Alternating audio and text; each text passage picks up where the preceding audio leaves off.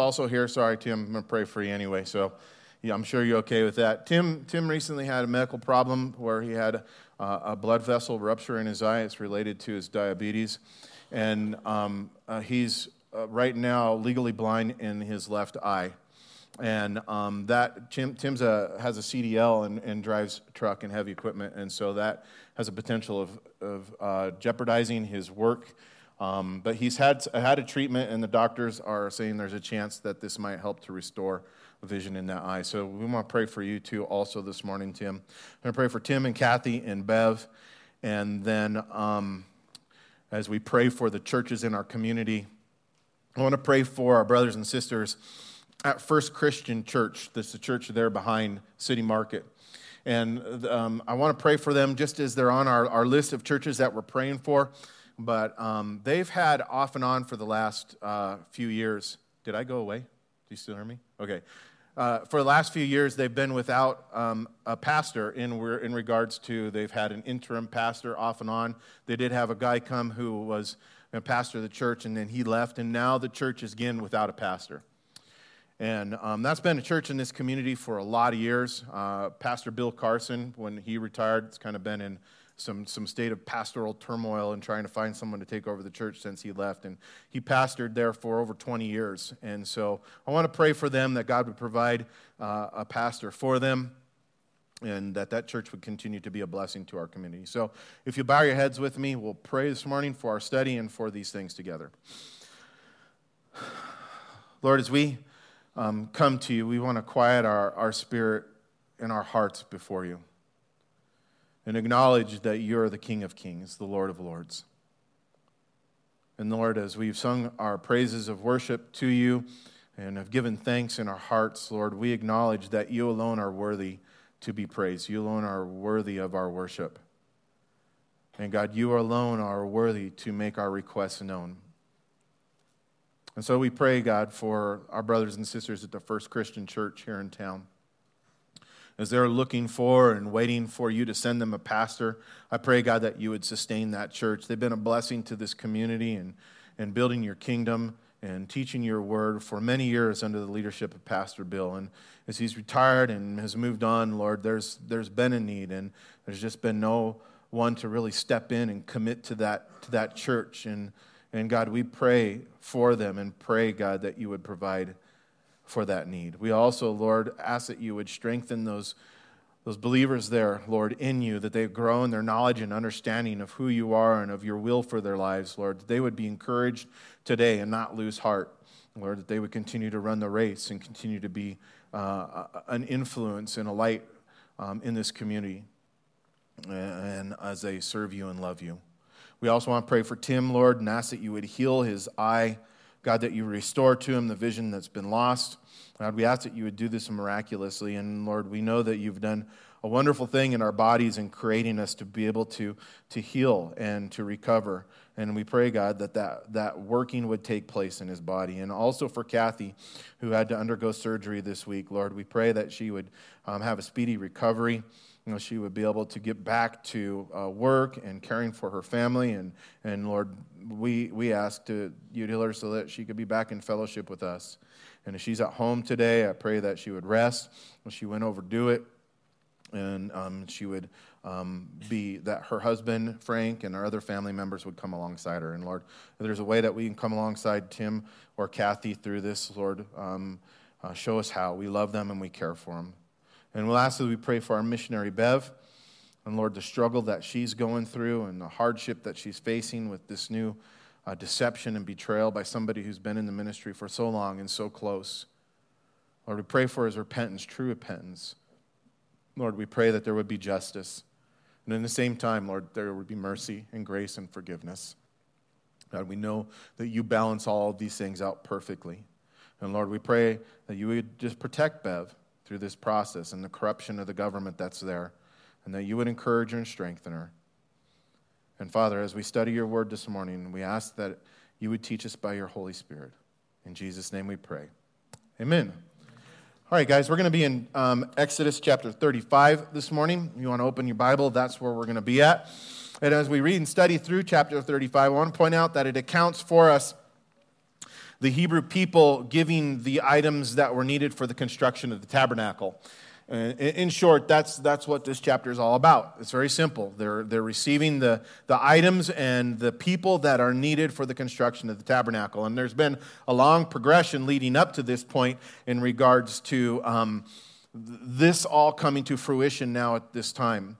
And in this chapter, we're told that several times, I want you to take note of this as we read through it, that several times we're told that those who gave, they did so because they were stirred in their heart and their spirit was willing. And there's an awesome principle there for us in regards to how we should give and why we should give and really when we should give.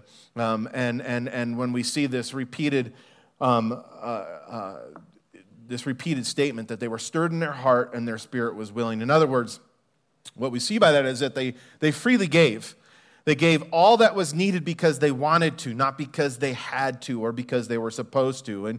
And considering all that God had done for them up to this point that we've been reading and studying about in regards to delivering his people out of Egypt, and even more recently how God had graciously forgiven them of their idolatry and renewed the covenant with them and promised still to send his presence with them as they continued on. We can see here that their giving, which God brought forth as an opportunity for them to give now, is that their giving for the construction of the tabernacle was really a response of gratitude. It was a response of gratitude and for the things that God had done for them, but also, like the Bible teaches us, that it's a reasonable thing to do. It was a reasonable thing for them to do. Now, before we read through chapter 35, I do want to take a few minutes to close out chapter 34. I just don't want to leave you hanging there since we ran out of time last week. Maybe you guys had a chance to talk about it a little bit in your home group. We did in ours, but we didn't really have a chance to read and study about what happened when Moses came down from Mount Sinai with the two new tablets. So if you look at chapter 34, and picking back up in verse 29, I'm going to read the last few verses here and then kind of briefly go over them. And it says for us in verse 29, it says, "Now it was so. Now when Moses came down from Mount Sinai, and the two tablets of the testimony were in Moses' hand when he came down from the mountain, that Moses did not know that the skin of his face shone while he talked with him." And he'd been up there, of course, talking with God. "So when Aaron and all the children of Israel saw Moses, behold, the skin of his face shone, and they were afraid to come near him." So this was clearly an unnatural thing. He just didn't have, dove skin, as some of you ladies look to get. Nice, shiny, glowy skin. This was not that. Then in verse 31, Moses called to them, and Aaron and all the rulers of the congregation returned to him, and Moses talked with them. Afterward, all the children of Israel came near, and he gave them as commandments. Notice that. It doesn't say he gave them as suggestions. And I laugh at that because sometimes I take the law or the things of the law, the commands, really as maybe those are just suggestions from God. And they're not. And he gave them as commandments all that the Lord had spoken with him on Mount Sinai. And when Moses had finished speaking with them, he put a veil on his face. But whenever Moses went in before the Lord to speak with him, he would take the veil off until he came out, and he would come out and speak to the children of Israel, whatever he had commanded. And whenever the children of Israel saw the face of Moses, that the skin of Moses' face shone, then Moses would put on the veil on his face again until he went in to speak with him. Now, some of you are probably wondering about the veil. I don't want to spend a whole lot of time on these verses as we jump into chapter 35 here really quickly, but I will point you to 2 Corinthians chapter 3. And in 2 Corinthians chapter 3, if you want to go out and study it, there's an explanation given for why Moses put the veil on. I challenge you to seek the Lord in that and read and figure out for yourself what that is all about. However, what we read here is that after 40 days and 40 nights of being on Mount Sinai, and remember, it was without any water to drink and without any food to eat, Moses came back down with these two stone tablets. It was the second set. The first set Moses had broke, right? The second set, God said, come back up here, cut some of these these tablets out of the stone, and I'm gonna do something with them. And it probably doesn't need to be pointed out as we consider the state that Moses was in. It doesn't need to be pointed out, I think, that this was a miraculous thing for Moses to survive this long without food and water for 40 days and nights. But it's important for us to understand that Moses survived in spite of not eating and drinking because he had been in the presence of God. That's what we're being told here. That's what we're seeing here. And really, it's a testimony for us to the fact that all life is sustained by God because He is the creator. He's the giver of life. And being the creator of life and the giver of life, He's the sustainer of our life. Therefore, when Moses came down from the mountain, there was no indication. There was no indication that he had any kind of physical deficiencies as a result of not eating or drinking for these 40 days and 40 nights like we might expect. We might expect one to come down in that situation in bad shape physically. But what we see is that it was quite the contrary. Moses was full of strength, full of vitality. And we see that because when he came down, he didn't need a break, he didn't need to rest. He didn't even take any food or water. He just got right to the business of calling Aaron and the other rulers here we see to him so that he might give them the commandments of the Lord. But even more amazing than Moses' physical vitality we see here was this miracle that was presented before the people where Moses' face was shining with this radiance that ultimately struck fear in the hearts of the Israelites. But Moses' face, as we can see here and read, was shining as a result of this koinonia fellowship with this God, this close, intimate time that Moses had just spent with God. Remember, Moses had been allowed, he had requested, and he had been allowed by God to see His glory. Lord, show me your glory. And Moses said, and God said to Moses, I'm going to let all my goodness pass before you, and I'm going to proclaim my name. And that's some of the things that we talked about last week as we studied through the beginning of this chapter. And as God's glory had passed by, we see that as a result of seeing God, as a result of being in His presence, and ultimately as a result of coming to know God more, Moses was changed. There was a change in Moses.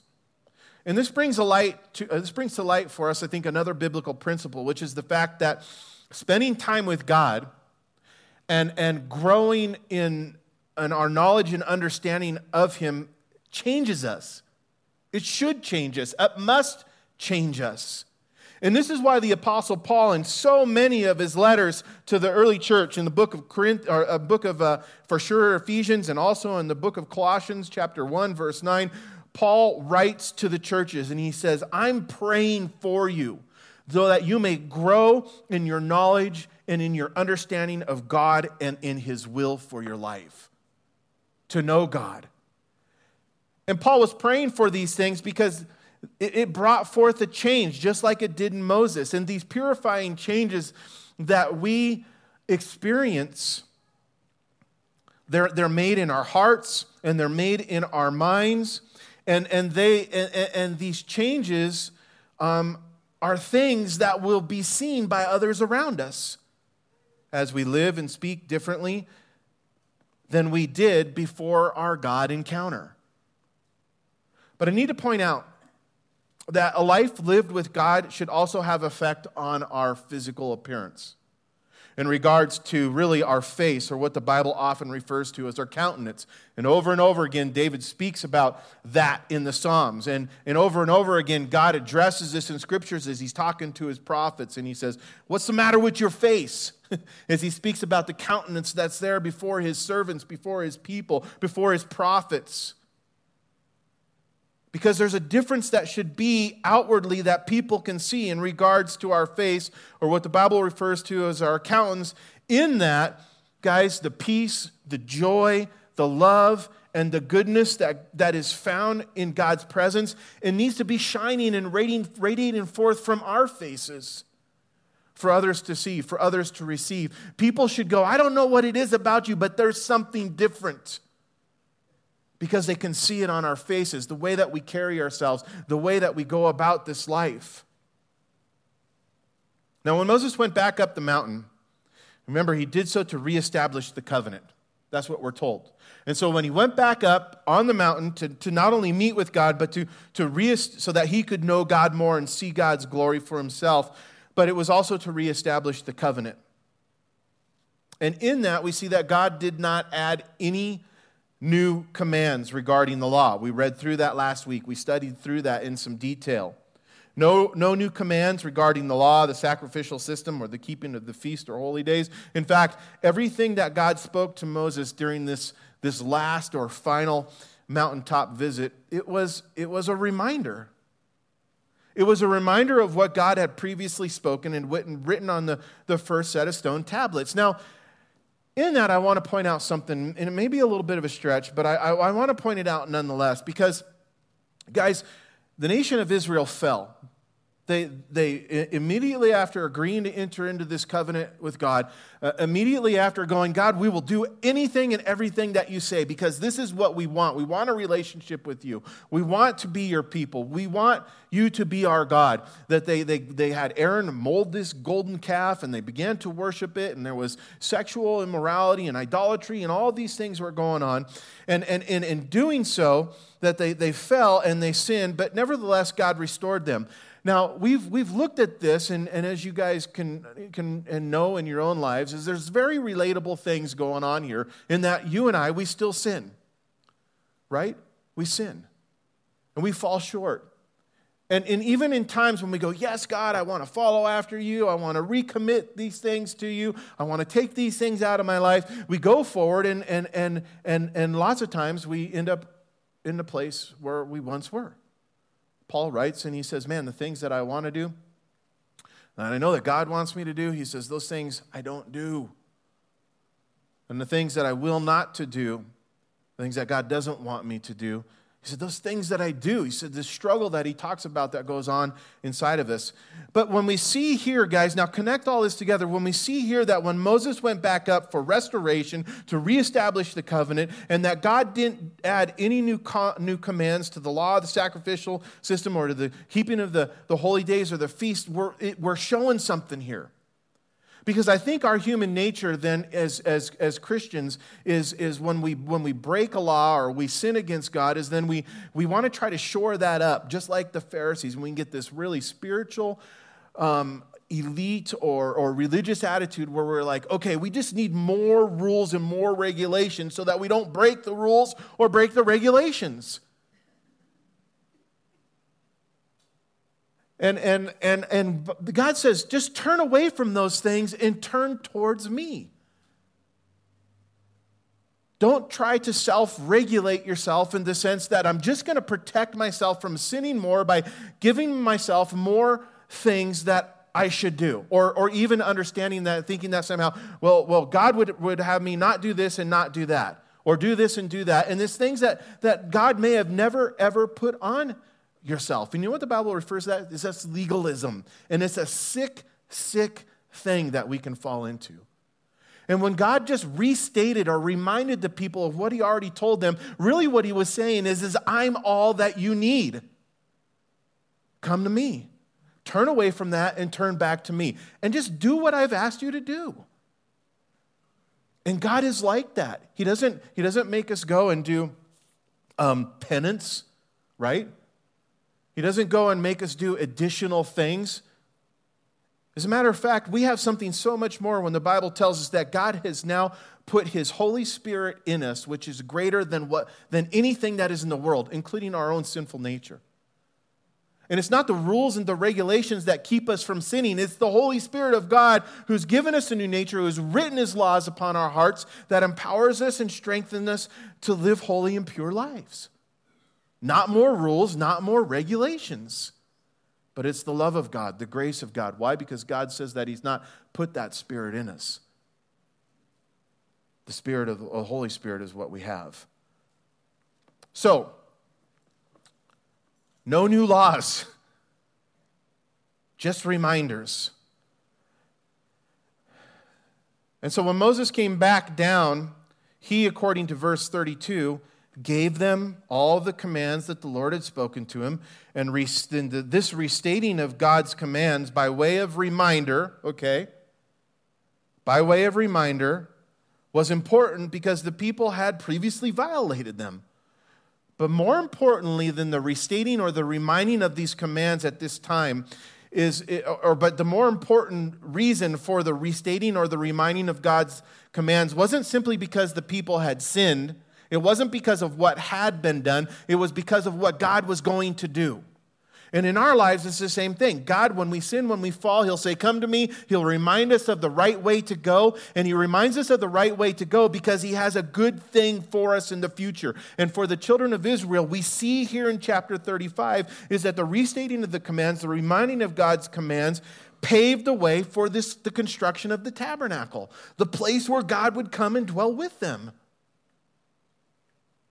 And the tabernacle would be this place, this holy place where God would dwell with His people. And God, who is a holy God, was requiring His people to honor Him in this way and to live holy lives. And a very significant aspect of the law that was directly connected to the tabernacle was the Sabbath day of rest.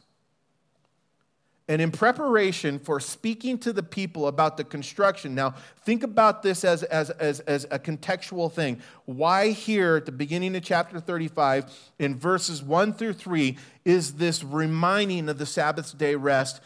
Then directly following that is the account of the construction of the tabernacle and all surrounding it. There's a reason for it. And the reason for it is because there was a preparation taking place by reminding of that for the construction of the tabernacle. And Moses, as they did this in preparation, would remind them of that. And in chapter 35, verse 1, it says this. It says, then Moses gathered all the congregation of the children of Israel together and said to them, these are the words which the Lord has commanded you to do.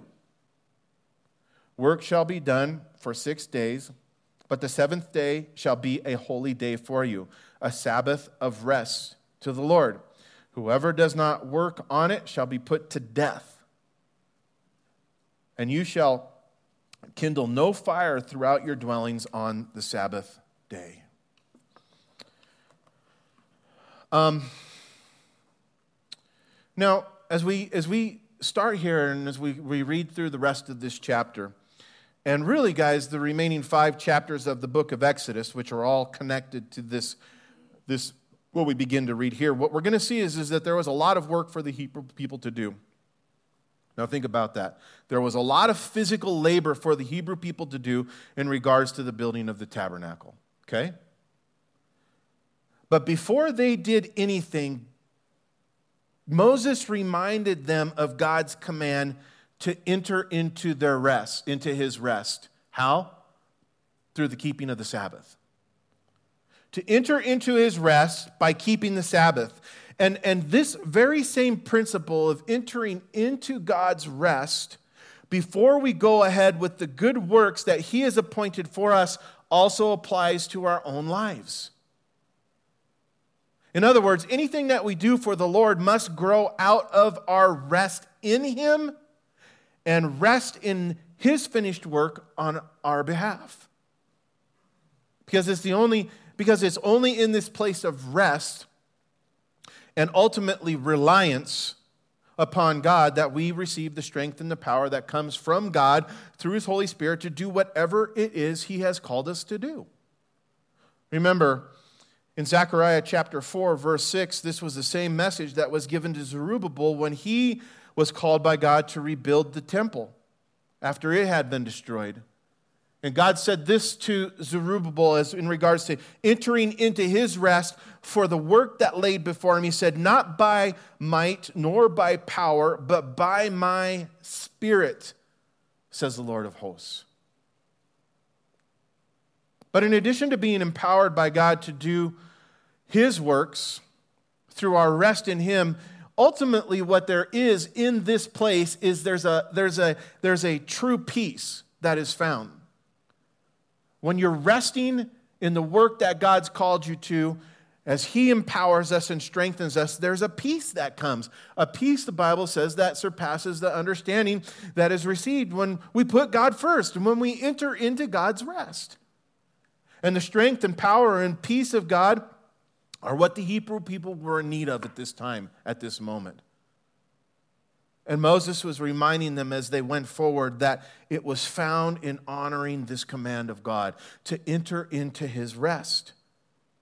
And this is what God was promising to give them if they were to keep his holy day of rest that he, if you look there according to verse 2, what was it appointed for? God had created it or appointed it for them. It was a gift for them. So in regards to this command to keep a day of rest, God said that whoever disobeys it, this is how serious he is about it. He said that whoever disobeys it and works on this holy day, those who will not enter into my rest, they shall be put to death. And even though this was speaking of a literal physical death, guys, there's a spiritual principle here in that there really is no life to be found, no vitality of life to be found apart from God's rest. There's only struggle, there's only worry, there's confusion. No life to be found apart from God's rest, really literally apart from God's strength, God's power, and God's peace. No joy, no purpose, no hope.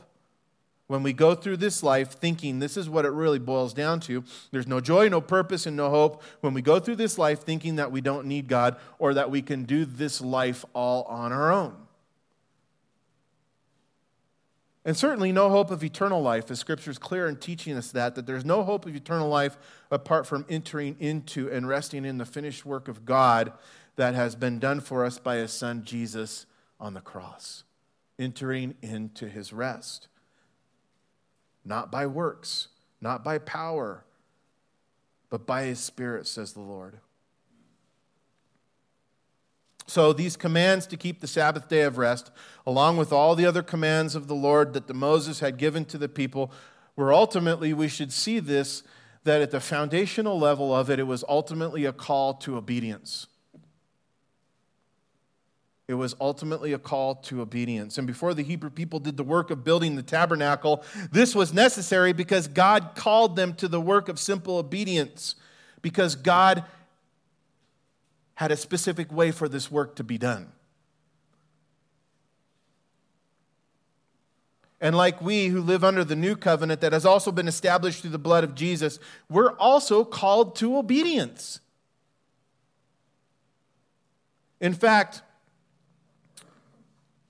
we who call Jesus Lord, Jesus said in Luke chapter 6, verse 46 to us, he said, "Why do you call me Lord, Lord, and do not do what I say?" A call to the act of obedience.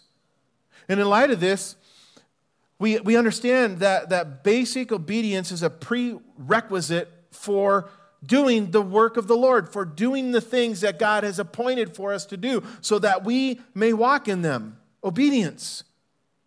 Because in the place of obedience, this is what really goes on. In the place of obedience, we're humbly confessing to and agreeing with God that his ways, which the Bible says are high above our ways, is the best way. And in the remaining chapters of the book of Exodus, we'll see this principle played out as God calls his people, and this will come up over and over again as he reminds them through the process of constructing the constructing the tabernacle, that it is to be done his way. He says, according to the pattern which he had given to Moses. And that same thing was told to Moses over and over again when he was on the mountain to begin with, getting the instructions for the construction of the tabernacle. Moses, do it the way that I've told you. And so this call to obedience was to simply go, you need to do it the way that I've told Moses and the way that Moses has shown you.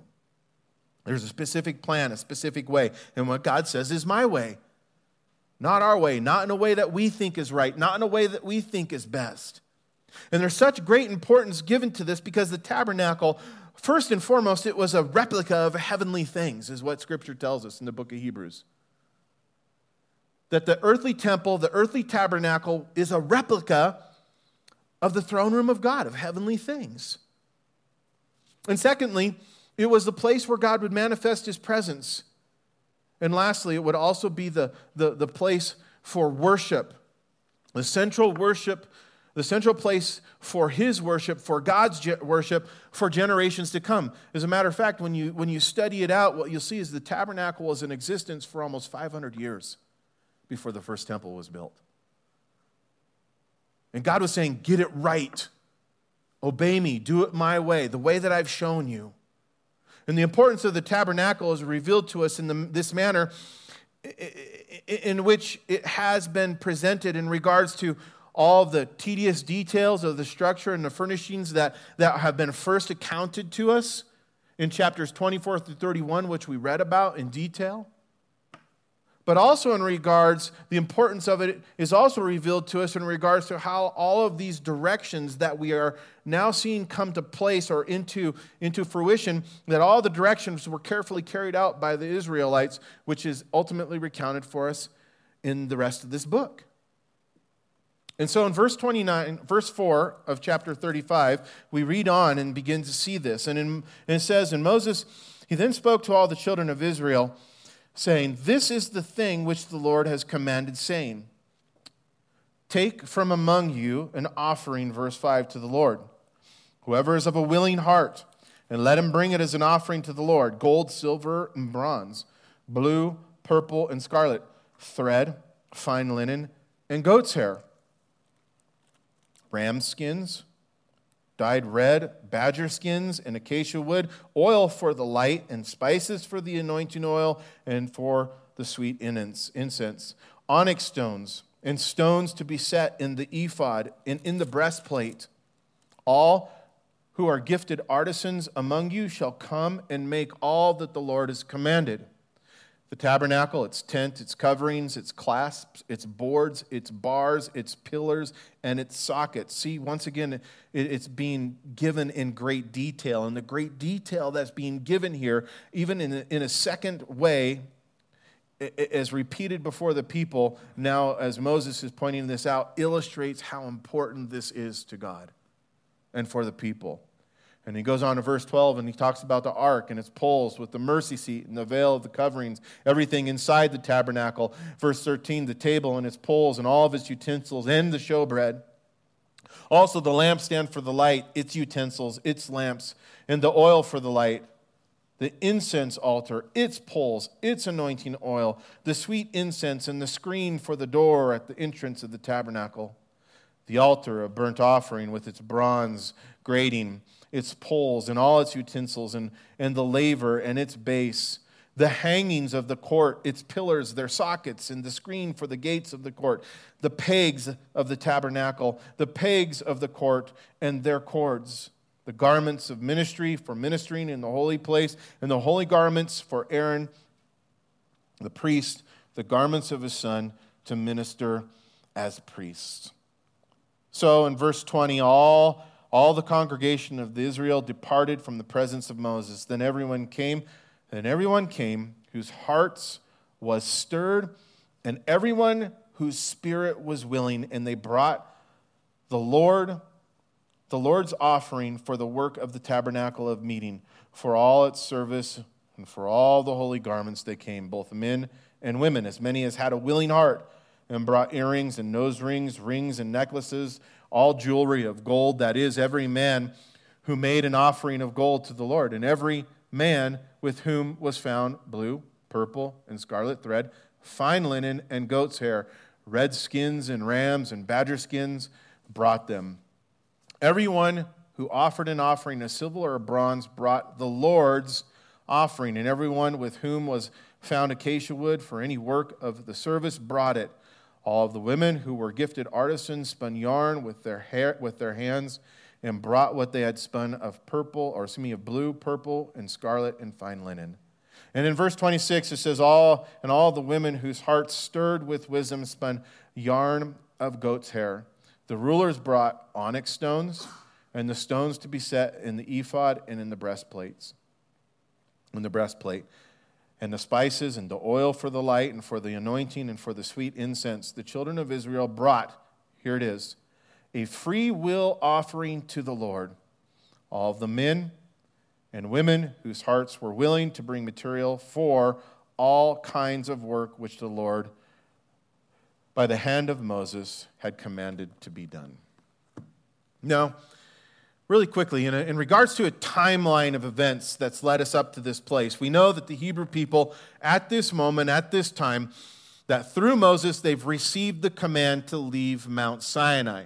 They crossed over the Red Sea, or through the Red Sea, where the Pharaoh's army had been consumed and flooded as God brought his people across dry land. They made their way through the wilderness and came to Mount Sinai, and they made the covenant with the Lord, and now they've received this command to leave Mount Sinai and to go on to the Promised Land. Furthermore, at this point, as I already mentioned, God had promised that in spite of their sin, having been restored, that his presence would be with them as they made this journey. But before the people would pack up and head out, they were to build a tabernacle. And this is a project that would take an additional several months to do before they went. And in preparation for the enormous undertaking, we read here in these verses that all the materials were gathered and all the overseers who God had called were appointed over the project. In light of this, we need to first notice in verse 4 where it makes it clear that this offering came from God's command. This was a command that God had given to receive this offering, not from any clever fundraising techniques or begging on Moses' part. And this illustrates for us God's normal way, if you will, of channeling resources to his work, which is by the gifts that are given from his people who have a willing heart. This is the means by which God builds and grows. And this biblical principle has been and will always be what guides us here at Living Stone Calvary Chapel. There will never be anyone up here, either me or myself, as long as I'm here, who will be begging or be having some kind of manipulation in order to get someone to give to a work that God's called us to do. It's unbiblical. And in regards to God's provision for everything that he calls us to do, we here at Living Stone Calvary Chapel adhere to the simple belief that where God guides, God provides. And if there's no provision, then it's not from God. It's that simple. It's his work. It's his ministry, and such was the case with the tabernacle. This was a work that God was going to do, and he was going to provide. And in regards to the construction of the tabernacle, guys, or in regards to the work that God calls our church to do, whatever it is in the future or whatever we've done in the past, we all know that God could very easily cause the money of the materials just that are needed to appear miraculously, right? Yet what we see over and over and over again in Scripture and in our own lives is that God chooses to fund his work through the willing gifts of his people, and God works this way simply because we need to be a giving people. We need to be people who give because we are a people, the Bible teaches us, who have been given so much. As a matter of fact, the Bible says that we've been freely given. And he says, what do you have that we've not received from the Lord? What is it that we have that hasn't come from God anyway? And this idea of being a free giver and God calling us to be a giving people, it's echoed really in one verse. There's more verses, but the whole of it is contained in 2 Corinthians chapter 9, verse 7. And Paul writing to the Corinthians, and he says, each man should give what he has decided in his heart to give, not reluctantly or under compulsion. Why? He says, because God loves a cheerful giver. It's not that's not it. God says, keep it. Don't give it. And being a godly leader, Moses here, being a godly leader, we see that he really creates this opportunity for this kind of giving to take place. Considering that after he had made known all the specific items that we just read through here that would be needed for the construction of the tabernacle, the ones listed in verses 5 through 19, we then see immediately in verse 20 that Moses dismissed the people. They went home. Not so that they could get what they had back at their house, but so that they could decide on what God would have them do. There was no compulsion, and in doing so, it becomes clear that Moses, who gives us an example, he did not use manipulative techniques in order to get people to give. One of the commentators I read said he didn't put up a flow chart of all the different 12 tribes and go, okay, let's see which tribe can give the most. No manipulative techniques in order to get the people to give. So when the people came back and made their free will offerings, we see that they gave their gifts to the Lord and not to Moses and not to the nation. And I know that may just appear to be just a play of semantics, but it's not. It's specifically there. Who'd the people give to? Give to the Lord. And when you give to this church, you don't give to this church. We give to the Lord. It's His. And in verse 22, we're told that both the men and the women came to give. But clearly, not everyone gave the same thing, did they? I mean, that's also illustrated for us in the detail, not of just the needs, but in what people gave and how they gave and who gave. And there's an accurate record of this. That all the men, and there were men and women who came to give, but not everyone gave the same thing. Rather, we see that the people gave what they could. And there were some who gave gold and precious gems. There was some who gave thread and fine linen. And still there were others who gave goat hair. And in God's eyes, well, in our eyes, we might go, goat hair? That's all you can give is some goat hair? You go out to your goat and you brush it and you bring it and that's your offering to the Lord? Come on. Right? But that's not how God is. You see, in God's eyes, we know that the gift of goat hair was just as welcomed and just as important as the gift of gold if it was given with the right heart. I mean, go read the story in Luke about with Jesus in the tabernacle in the temple when the widow is there and she's giving and she gives 2 mites. And the idea behind it is not what you give, but why you give. And it needs to be with the right heart. So even though the idea, all throughout these verses, the idea of freedom and lack of coercion in the offering is repeated and emphasized throughout these verses. Guys, the fact of the matter is the people did not know what to give, when to give, or how to give until Moses led them. And I love that because what was illustrated for me in growing up in the church, and I didn't grow up in the church, but I mean after I got saved and grew in my knowledge and understanding of God and His ways, I always had a pastor, Pastor Steve, and then also Mitch, who handed that down, who always said, it's only job I have is like what Moses had here, or the leaders have, is just to make the need known. That's it. God does the rest. And God doesn't even have to do that. Sometimes doesn't even need us to do that. Lots of times He'll make the need known to your guys' hearts individually about things that are going on in one another's lives and how you guys are called to care for one another, how we're called to care for each other. And God stirs our hearts without even anyone having to point it out, and we go and we act on that because God calls us to be givers.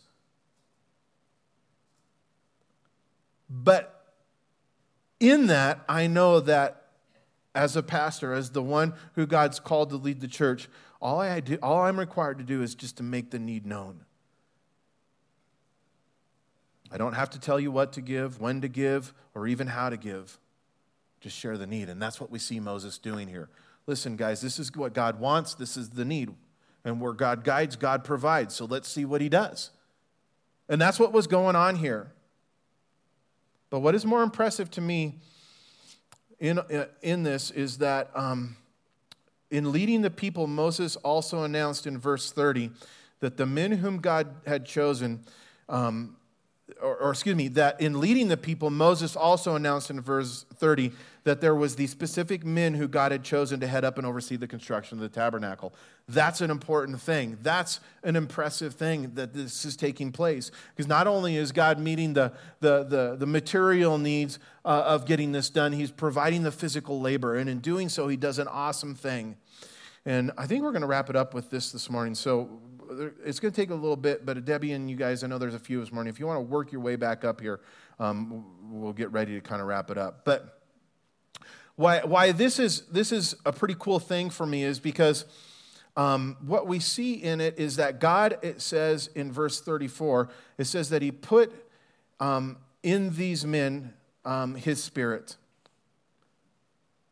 filling them so that that as God's Spirit was filling them, God manifested himself through them in the skill, in the ability, and in the knowledge that they had to construct the temple, the tabernacle. In all manner of workmanship, it says. And equally impressive, and this is what I want to wrap it up with this morning, equally impressive is what we read here in verse 34. If you look there now, it says that God put in the hearts of these leaders also the ability to teach.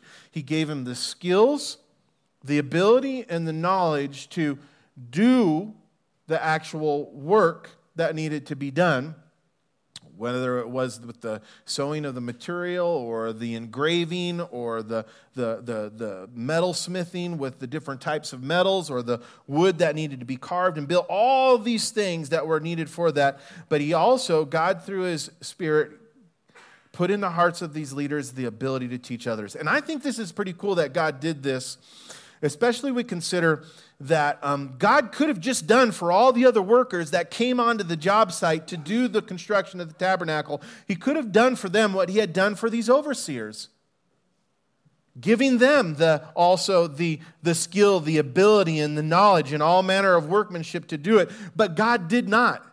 It says that he gave it to these overseers, and the overseers, he gave them also the ability to teach others what to do, what God had shown them. Now, when I see that, I go, why would God do that?